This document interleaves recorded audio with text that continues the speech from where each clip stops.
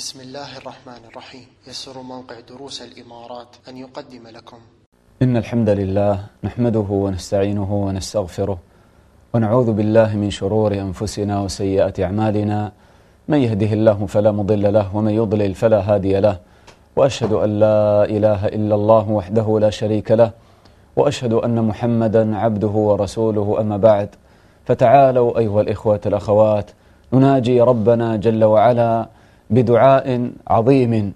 هذا الدعاء أيها الإخوة الأخوات علمه ربنا جل وعلا لنبينا صلى الله عليه وسلم، كما ثبت في حديث معاذ بن جبل وابن عباس رضي الله عنهما أن النبي صلى الله عليه وسلم رأى ربه في المنام فقال له الله تعالى: يا محمد إذا صليت فقل، وذكر هذا الدعاء العظيم، قال: قل اللهم إني أسألك فعل الخيرات وترك المنكرات وحب المساكين وأن تغفر لي وترحمني، وإذا أردت بعبادك فتنة فاقبضني إليك غير مفتون، وأسألك حبك وحب من يحبك وحب عمل يقربني إلى حبك.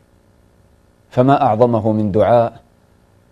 والنبي صلى الله عليه وسلم لما علمه الصحابة رضي الله عنهم قال لهم: إنها حق، يعني هذه الدعوات حق، فادرسوها وتعلموها. فتعالوا نتعلم هذه الدعوات ونحفظها وندرسها، فالنبي صلى الله عليه وسلم حثنا على دراستها والتفكر في معانيها.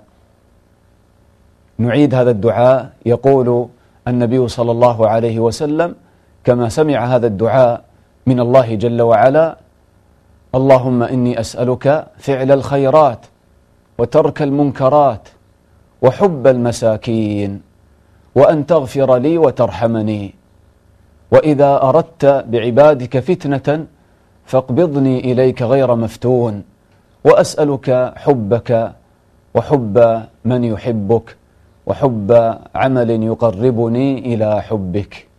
تعالوا نتفكر أيها الإخوة الأخوات في معاني هذا الدعاء المبارك الجليل.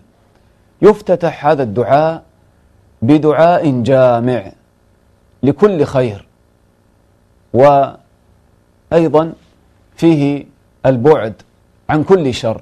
تقول: اللهم إني أسألك فعل الخيرات وترك المنكرات.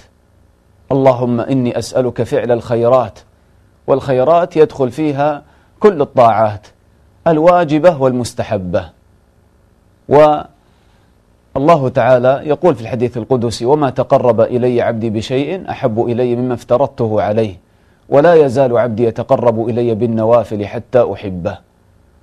فهذه الخيرات من الطاعات التي بينك وبين ربك من صلاة وذكر لله وتلاوة للقرآن وصيام، وكذلك الطاعات التي بينك وبين الناس من الإحسان إلى الناس والصدقة والكرم، فكل هذا يدخل في الخيرات.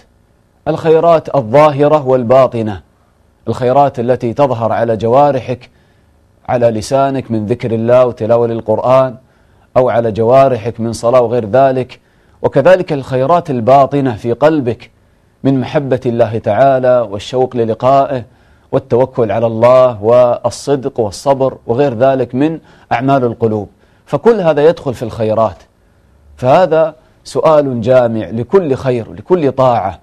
اللهم إني أسألك فعل الخيرات وترك المنكرات، والمنكرات يدخل فيها أيضا كل المحرمات، كل ما لا يحبه الله من الأفعال الظاهرة والباطنة، سواء كان هذا يظهر على اللسان من الغيبة والنميمة ومن السب والشتم من الكلام البذيء، وكذلك ما يكون من الجوارح من المعاصي من الزنا والربا والقتل والمعاصي التي يقع فيها بعض الناس ويتساهلون فيها من النظر إلى النساء، من سماع الأغاني وغير ذلك من المعاصي. كل معصية تدخل في هذا الحديث، وترك المنكرات، وكذلك المنكرات الباطنة التي تكون في القلب من الرياء، أن تعمل العمل وتريد به ثناء الناس، لا تريد به وجه الله،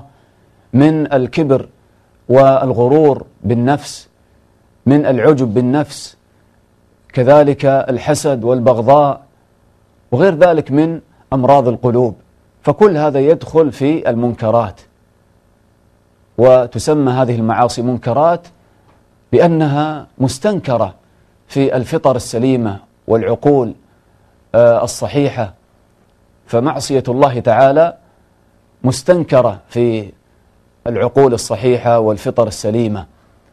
فإذا تدعو الله تعالى بهذا الدعاء الجامع: اللهم إني أسألك فعل الخيرات وترك المنكرات. ثم بعد ذلك تخص من فعل الخيرات خصلة عظيمة، وهي ماذا؟ تقول: وحب المساكين. حب المساكين يدخل في فعل الخيرات، أن الإنسان يحب المساكين وينفق عليهم، ولكن خص هنا من بين فعل الخيرات لأن هذا الأمر له عظمته ولشرفه أيضا في دين الإسلام، فخصه الله تعالى هنا بالذكر في هذا الدعاء: وحب المساكين. وكما سيأتي معنا أن هذا الدعاء يدور على محبة الله تعالى، وحب المساكين له صلة عظيمة بمحبة الله. لماذا أولا تسأل الله تعالى أن يجعل في قلبك حب المساكين؟ تقول: وحب المساكين، يعني أسألك فعل الخيرات وترك المنكرات، وأسألك حب المساكين، أن أحب المساكين. لماذا؟ الإخوة، الذي يحب المساكين فهذا في الحقيقة من الحب في الله. حب المساكين من الحب في الله. لماذا؟ لأن المسكين لا يوجد عنده شيء من الدنيا يحب لأجله، فالذي يحب المسكين لا يحبه لأجل مصلحة، فما يكون هذا الحب إلا لله تعالى، يكون هذا الحب خالصا لوجه الله تعالى، لأنك تحب الله فتحب عباد الله، تحب الصالحين. والمسكين في الغالب والأصل من حاله أنه عنده هذه المسكنة، ولذلك سمي مسكينا من السكون، عنده مسكنة، عنده افتقار إلى الله تعالى. هكذا لم يحصل على الدنيا والشهوات والأموال فانكسرت نفسه واتصل بربه جل وعلا، فتجده يقبل الحق ونفسه هكذا فيها صفاء، يقبل الحق، ما عنده الكبر واتباع الهوى، فتجده بعيدا عن معصية الله مسارعا إلى طاعة الله. ولذلك كان أكثر أتباع الرسل عليهم الصلاة والسلام من الضعف والمساكين، كما كان حال أول من آمن بالنبي صلى الله عليه وسلم في مكة من الضعفاء، حتى كان الكفار يستنكفون من الجلوس معهم ويقولون للنبي صلى الله عليه وسلم: إذا أردت منا الإيمان فاطرد هؤلاء، حتى قال الله تعالى لنبيه: ولا تطرد الذين يدعون ربهم بالغداة والعشي يريدون وجهه ما عليك من حسابهم من شيء وما من حسابك عليهم من شيء فتطردهم فتكون من الظالمين.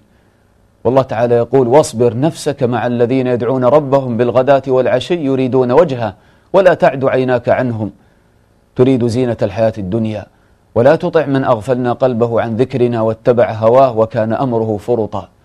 فكان عامة أو أكثر أتباع الأنبياء من المساكين والضعفاء، كما قال قوم نوح أيضا لنبي الله نوح عليه الصلاة والسلام، قالوا له: وما نراك اتبعك إلا الذين هم أراذلنا بادي الرأي وما نرى لكم علينا من فضل.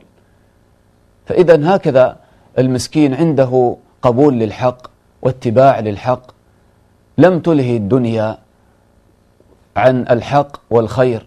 ولذلك أيضا أخبر النبي صلى الله عليه وسلم أن أكثر أهل الجنة من المساكين والضعفاء. لما اطلع في الجنة قال: فرأيت أكثر أهلها المساكين والضعفاء. وقال اطلعت في النار فرأيت أكثر أهلها الجبارون، وكذلك النساء. وأيضا ثبت عن النبي صلى الله عليه وسلم أن فقراء المهاجرين يدخلون الجنة قبل أغنيائهم ب500 عام. انظر، لأن المسكين ما عنده يعني ما تكثر من متاع الدنيا وانشغل به فخف عليه الحساب. فحب هؤلاء المساكين من محبة الله تعالى. ولكن طبعا المسكين المقصود به المسكين المتعفف الذي يطيع الله تعالى وقلبه معلق بالله، ليس المسكين الذي تعلق قلبه بما في أيدي الناس من أموال ويلهث خلف أموال الناس ويسأل بإلحاف. فهذا ليس بالمسكين الذي يعني جاء في مدح هذه الأحاديث وجاءت في مدح هذه الأحاديث. كما يعني قال الله تعالى في صفة الفقراء قال لا يسألون الناس إلحافا، قال تعرفهم بسيماهم لا يسألون الناس إلحافا. وحتى قال النبي صلى الله عليه وسلم ليس المسكين الذي ترده اللقمة واللقمتان والتمرة والتمرتان، وإنما المسكين الذي لا يجد غنى يغنيه ولا يفطن له فيتصدق عليه ولا يقوم فيسأل الناس. فهكذا يكون متعففا يرضى بالقليل ويقنع بما رزقه الله تعالى ويزهد في الدنيا. ولا بأس أن يسأل الناس إذا كان في حالة يعني حاجة ماسة وضرورة. أما ما نجده يعني في زماننا من سؤال بعض المساكين وعندهم ما يكفيهم، يمكن أن يكون عنده ما يكفيه لشهور مثلا، ولكن قلبه معلق بما في أيدي الناس ويسأل ويسأل، فهذا أمر مذموم. حتى قال النبي صلى الله عليه وسلم لا تزال المسألة بأحدكم حتى يلقى الله وليس في وجهه مزعة لحم، لأنه أراق حياء وجهه، ماء الحياء هذا أراقه في الدنيا، فهكذا يلقى الله تعالى وليس في وجهه مزعة لحم والعياذ بالله.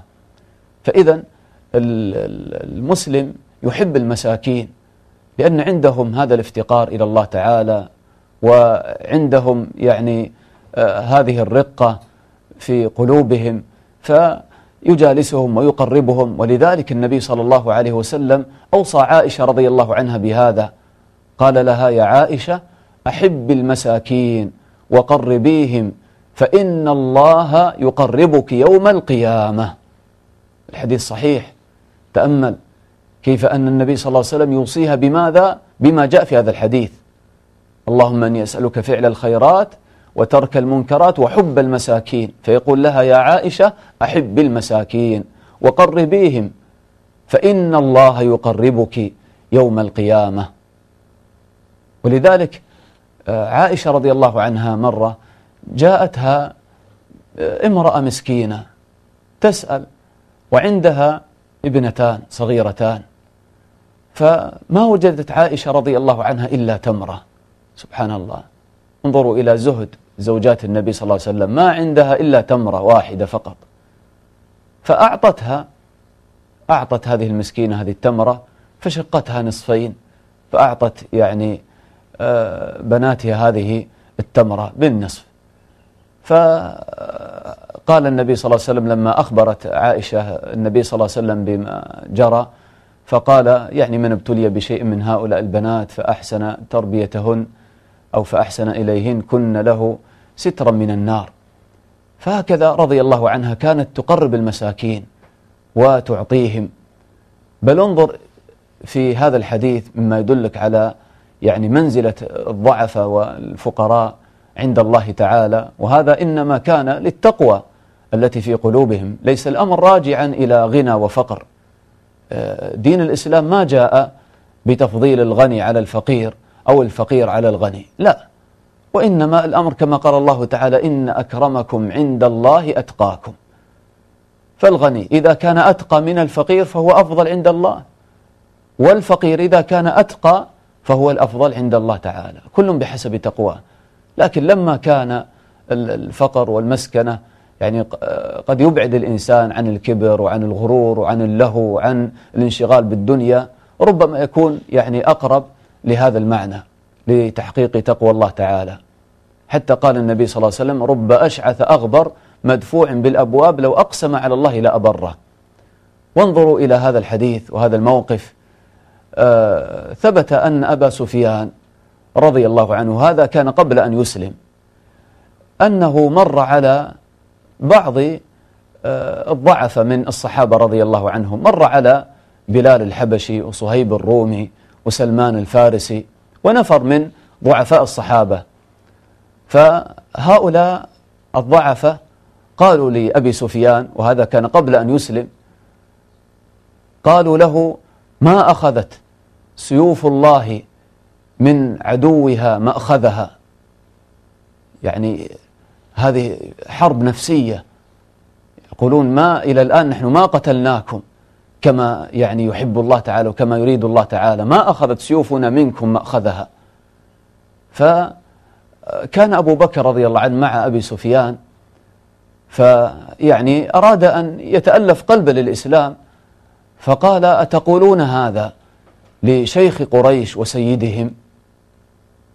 فبعد ذلك أبو بكر رضي الله عنه أحس في نفسه بشيء، يعني أنه ربما يعني أغضب هؤلاء المساكين، وقف مع هذا الكافر. فذهب إلى النبي صلى الله عليه وسلم وأخبره بما حدث. فقال له النبي صلى الله عليه وسلم: يا أبا بكر لعلك أغضبتهم، فإن تك أغضبتهم فقد أغضبت ربك. إذا كنت أغضبت هؤلاء الفقراء المساكين فقد أغضبت ربك. الله أكبر. فرجع أبو بكر رضي الله عنه إليهم خائفا، فقال لهم: يعني هل أغضبتكم أو شيء من هذا؟ فقالوا له: لا يا أخي. وكانوا هكذا إخوة متحابين، وما أغضبهم وما أخذوا في أنفسهم شيئا.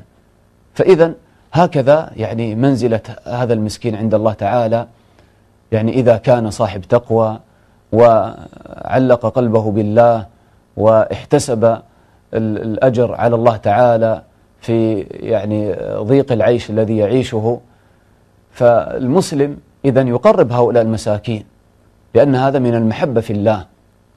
والنبي صلى الله عليه وسلم يقول: 3 من كن فيه وجد بهن حلاوة الإيمان: أن يكون الله ورسوله أحب إليه مما سواهما، وأن يحب المرء لا يحبه إلا لله. فأنت لما تحب هذا المسكين ما تحبه لأجل شيء، ما عنده شيء أصلا حتى تحبه لأجله، فإذا أنت إنما تحبه لأجل الله. فإذا وجد هذا في قلبك حقيقة، وأنك تجد في نفسك أنك تلين مع المساكين وتحب المساكين، تحب أن تقربهم إليك، تحب أن تطعمهم، أن تعطيهم، أن تحسن إليهم، فأبشر بمحبة الله تعالى لك، وأبشر بوجود محبة الله تعالى في قلبك. وأيضا الإحسان إلى المساكين وتقريب المساكين هذا له أثر على قلبك. فأنت لما تسأل الله تعالى كما في مناجاتنا لله نقول: اللهم إني أسألك فعل الخيرات وترك المنكرات وحب المساكين، هذا الأمر إذا وجد في حياتك وأنك تحب المساكين وتعطيهم، هذا له أثر عظيم في قلبك. كيف ذلك؟ لأن المسكين عنده يعني تواضع، وعنده يعني عدم كبر ويعني انشغال بالدنيا. فلما تجالس هؤلاء هكذا تأخذ من أطباعهم، من يعني البساطة ويعني الرقة ويعني الزهد ويعني الانشغال بالآخرة وذكر الله تعالى والانكسار والافتقار إلى الله تعالى، فتأخذ من أطباعهم فيلين القلب معهم. ولذلك شكى بعض الصحابة رضي الله عنهم قسوة قلبه إلى النبي صلى الله عليه وسلم، فقال له النبي صلى الله عليه وسلم: أطعم المسكين وامسح رأس اليتيم. أطعم المسكين وامسح رأس اليتيم، فتجد رقة في قلبك.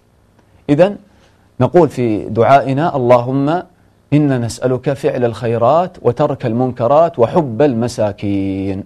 ثم تقول: وأن تغفر لي وترحمني، وأن تغفر لي وترحمني. وتأمل كيف جاء سؤال الله تعالى هنا بالمغفرة والرحمة بعد أن تسأل الله تعالى فعل الخيرات، ترك المنكرات، حب المساكين. لأن العبد الإخوة مهما اجتهد في فعل الخيرات وترك المنكرات وحب المساكين لابد أن تقع في شيء من الزلل والخطأ. ربما رددت سائلا وهو صادق في سؤاله، ربما نظرت إلى مسكين نظرة كسرت بها خاطرة، فتسأل الله تعالى أن يغفر لك ويرحمك، وأن تغفر لي وترحمني. وأيضا مهما اجتهدت في فعل الخيرات وترك المنكرات لا بد أن تقع في شيء من معصية الله. كل بني آدم خطاء، ولكن كما قال النبي صلى الله عليه وسلم: وخير الخطائين التوابون. فعليك دائما بالاستغفار وأن تسأل الله تعالى المغفرة والرحمة، وأن تغفر لي وترحمني، وأن تغفر لي وترحمني، فتفوز بالأمان في الآخرة. وكما تسأل المغفرة والرحمة التي فيها الأمان في الآخرة، لأنك إذا فزت بالمغفرة والرحمة فيخلصك الله تعالى من العذاب والأهوال يوم القيامة. ثم كذلك تسأل الله تعالى الأمان في الدنيا، فتقول: وإذا أردت بعبادك فتنة فاقبضني إليك غير مفتون. فتأمل كيف تجمع في هذا الدعاء بين الأمان في الآخرة والأمان في الدنيا. الأمان في الآخرة تحقق بمغفرة الذنوب والرحمة، والأمان في الدنيا يتحقق بالوقاية من الفتن. فتقول: وإذا أردت بعبادك فتنة، يعني الفتنة سواء كانت في الدين أو في الدنيا، فاقبضني إليك غير مفتون. إذا أردت بعبادك فتنة، يعني فتنة في الدين من حصول الشبهات في القلوب بسبب دعاة الباطل، من الردة والعياذ بالله عن دين الإسلام، من فتن الشهوات لما تكثر الشهوات في المجتمع فيزل الإنسان معها ويقترف هذه الشهوات والعياذ بالله ويقع فيها وينغمس فيها، من شهوات يعني النساء، حب يعني الشهوات والوقوع في الزنا أو الوقوع في الربا وغير ذلك من الشهوات التي يسعى خلفها الناس. وإذا أردت بعبادك فتنة فاقبضني إليك غير مفتون. وكذلك الفتنة في الدنيا من يعني البلايا والعذاب الذي يصيب الناس في الدنيا، من زلازل، من يعني كوارث، فهكذا يكون الهلاك على الإنسان. فتسأل الله تعالى أن يتوفاك وتموت ميتة سوية، كما مر معنا في الدعاء: اللهم أن يسألك عيشة نقية وميتة سوية ومردا غير مخز ولا فاضح، فتموت وأنت قد نجوت من الفتن في الدين والدنيا، تموت بسلام، تذكر الله تعالى وتتوب إلى الله وتقول لا إله إلا الله. وهذا خير للعبد من أن يفتن. ولذلك النبي صلى الله عليه وسلم يقول: اثنتان يكرههما ابن آدم، الموت، قال: والموت خير له من الفتنة. ما الفائدة تعيش حياة وتفتن فيها، تفتن بالشهوات وتزداد بعدا عن الله؟ لا، الموت خير لك من حصول الفتنة. فقال: الموت، والموت خير له من الفتنة، وقلة المال، ابن آدم يكره قلة المال، وقال: وقلة المال خير له من الحساب. فكلما كثر المال وكثر المتاع في الدنيا كثر أو زاد الحساب على الإنسان يوم القيامة. فإذا يعني تقول: وإذا أردت بعبادك فتنة فاقبضني إليك غير مفتون. ثم تسأل الله تعالى يعني هذا السؤال العظيم الذي هو أعظم مطلوب: وأسألك حبك وحب من يحبك وحب عمل يقربني إلى حبك. وهذا في الحقيقة هو المقصود من هذا الدعاء، لأن كل ما سبق إنما يدور على محبة الله. فعل الخيرات من محبة الله تعالى، وترك المنكرات كذلك من محبة الله. الذي يحب الله تعالى يفعل الخيرات وسيترك المنكرات، لأن الله لا يحبها والله تعالى يحب الخيرات. حب المساكين كما عرفنا من محبة الله، لما تحب المساكين هذا من محبتك لله. وكذلك إذا جاءت الفتن فالمسلم يتمنى لقاء الله تعالى، ويتمنى أن يحافظ على أغلى شيء يملكه في هذه الدنيا وهو دينه وهو محبته لله، فيلقى الله تعالى بهذه المحبة وبهذا الدين الصافي الذي لم يخدش بالفتن، فيسأل الله تعالى أن يعيذه من الفتن وأن يتوفاه وهو غير مفتون. فتسأل الله تعالى بعد ذلك المقصود من كل هذا الدعاء، تقول وأسألك حبك. وأسألك حبك يعني أسألك أن تجعل في قلبي محبتك يا رب، وكذلك أسألك أن ترضى عني وأن تحبني يا رب، فيدخل فيه المعنيين، أسألك حبك وتكميلا لهذه المحبة تقول وحب من يحبك، فتجعل علاقتك مع الناس لأجل الله تعالى، وتحب من يحبه الله وحب من يحبك، فيكون هذا الميزان في تصرفاتك، فتحب الأنبياء والصالحين الصحابة رضي الله عنهم، تحب المساكين وحب من يحبك. فهذه المحبة النافعة التي تكون لأجل الله تعالى، ما تحب الشخص لأجل الشهوات أو لأجل منصبه أو لأجل ماله أو لأجل جماله، لا، وإنما تحب المرء لا تحبه إلا لله، فتجد حلاوة الإيمان. ثم وحب عمل يقربني إلى حبك، لأن هذا هو الذي يزيدك محبة لله، أن يحبب الله تعالى لك الإيمان. اللهم حبب إلينا الإيمان وزينه في قلوبنا، فيحبب الله تعالى لك الصلاة، يحبب لك ذكر الله تعالى وتلاوة القرآن، تكون هذه الأمور أحب شيء في حياتك. ومحبة الله تعالى الإخوة هي أعظم فوز يفوز به المسلم. وانظر في عظم شأن المحبة كيف ترفعك درجات. ثبت في حديث أنس أن أنس رضي الله عنه قال كنت أنا والنبي صلى الله عليه وسلم خارجين من المسجد فلقينا رجلا، فقال الرجل للنبي صلى الله عليه وسلم يا رسول الله متى الساعة؟ فقال النبي صلى الله عليه وسلم وما أعددت لها؟ قال ما أعددت لها كثير صلاة ولا صيام ولا صدقة، ولكني أحب الله ورسوله. فقال له النبي صلى الله عليه وسلم فأنت مع من أحببت، فأنت مع من أحببت.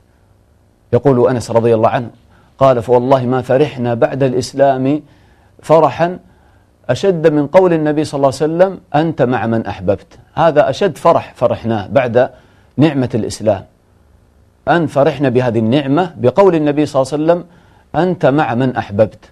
قال فأنا أحب النبي صلى الله عليه وسلم وأبا بكر وعمر رضي الله عنهما وأرجو أن أكون معهم وإن لم أعمل بأعمالهم.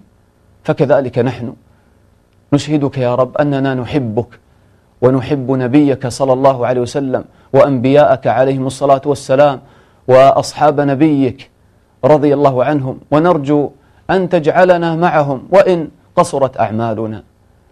فهذه المحبة ترقى بالعبد إلى أعلى الدرجات، تفوز بالفردوس الأعلى، تكون بالقرب من الله تعالى وبمرافقة النبي صلى الله عليه وسلم بسبب المحبة الصادقة. فما أجمل هذه العلاقة، تأملوا إلى رحمة الله تعالى ولطف بعباده، كيف جعل العلاقة بيننا وبينه قبل كل شيء علاقة محبة، كما قال الله تعالى يحبهم ويحبونه في شأن عباده المؤمنين. الله أكبر، يحبهم ويحبونه. يا ترى هل وصلنا إلى هذه المحبة؟ كل مسلم عنده أصل المحبة، يحب الله ورسوله، لكن هل حققنا هذه المحبة الصادقة الكاملة؟ هل ذكر الله تعالى وتلاوة القرآن والصلاة والأمور التي تقرب إلى الله هي أحب شيء عندنا في هذه الدنيا، أم أننا نحب الشهوات والتوغل في مباحات الدنيا واللهو واللعب؟ كل أدرى بنفسه وكل يعرف ما في قلبه من محبة الله تعالى. كما جاء في الحديث إذا أردت أن تعرف ما لك عند الله فانظر ما لله عندك. كيف يعني إقبالك على دين الله، إقبالك على الصلاة، هل تجد شوقا إذا أذن المؤذن للصلاة؟ هل تجد طمأنينة ومحبة وأنت تصلي لله تعالى؟ فهذه هي المحبة الصادقة. وتأملوا إلى حال النبي صلى الله عليه وسلم يصلي ويقول وجعلت قرة عيني في الصلاة، يقوم الليل حتى تتفطر قدماه، يسجد لله 50 بمقدار 50 آية في سجوده، يسجد لله تعالى ويدعو الله تعالى كما قالت عائشة بمقدار 50 آية، يعني كأنه لا يطيق أن يرفع رأسه من مناجاة الله تعالى. القلب امتلأ بمحبة الله. كان يواصل الصيام، يصوم اليوم بعد اليوم بعد اليوم بدون أن يفطر ولا يتسحر، ويقول إني أبيت يطعمني ربي ويسقيني، يعني بغذاء الإيمان والمحبة والشوق للقاء الله بلذة المناجاة. فإذا إذا أردنا أن نفوز بهذه المحبة الإخوة علينا أن نتعرف على ربنا. من عرف ربه أحبه، كما قال الحسن البصري رحمه الله. إذا تعرفت على الله تعرفت على أسماء وصفاته وعظمته وإحسانه ونعمه عليك، تزداد محبة لله. ثم كلما أقبلت على هذه العبادات، على الصلاة، لا يوجد شيء أحب للمؤمن من هذه الصلاة، لأنها صلة بالله. لا ألذ للمحب من أن يخلو بربه جل وعلا في قيام الليل، يصلي مع محافظتك على الفرائض، تحافظ على قيام الليل مثلا، كما قال بعض السلف: أهل الليل في ليلهم أحب من أهل اللهو في لهوهم، ولولا الليل لما أحببت البقاء في الدنيا. تشعر بمحبة الله تعالى حقيقة وأنت تصلي الليل. وأيضا لما تكثر من ذكر الله، من أكثر من ذكر شيء أحبه، ومن أحب شيء أكثر من ذكره، فعليك بذكر الله. الذين يذكرون الله قياما وقعودا وعلى جنوبهم. عليك بتلاوة القرآن، كما قال ابن مسعود رضي الله عنه: من أحب القرآن فهو يحب الله ورسوله، لأن القرآن كلام الله تعالى. وهكذا ميزان المحبة الصادقة الاتباع، عليك بطاعة الله واتباع النبي صلى الله عليه وسلم. قل إن كنتم تحبون الله فاتبعوني يحببكم الله. عليك بالتفكر في نعم الله، عليك بالإحسان إلى الناس والفقراء والمساكين، وحب المساكين لأن هذا من محبة الله. فإذا بهذا يحصل العبد هذه المحبة العظيمة، وهذا يحتاج إلى جهاد للنفس حتى تفوز بهذه المحبة حقا. تشعر بأنك بعد ذلك تستوحش إذا جلست مع الناس وإذا خالطت الناس. نعم، تخالط الناس بما هو يعني واجب، بما فيه الحاجة، ولكن إذا يعني كان الأمر يعني ليس فيه مصلحة، فأحب شيء عندك أن تخلو بنفسك وتذكر ربك جل وعلا، فتأنس بذكر الله وتستوحش من كثرة المخالطة. فتعالوا الإخوة نعيد هذا الدعاء. يقول النبي صلى الله عليه وسلم: اللهم إني أسألك فعل الخيرات وترك المنكرات وحب المساكين، وأن تغفر لي وترحمني، وإذا أردت بعبادك فتنة فاقبضني إليك غير مفتون، وأسألك حبك وحب من يحبك وحب عمل يقربني إلى حبك. والحمد لله رب العالمين، وصلى الله وسلم على نبينا محمد وعلى آله وصحبه أجمعين.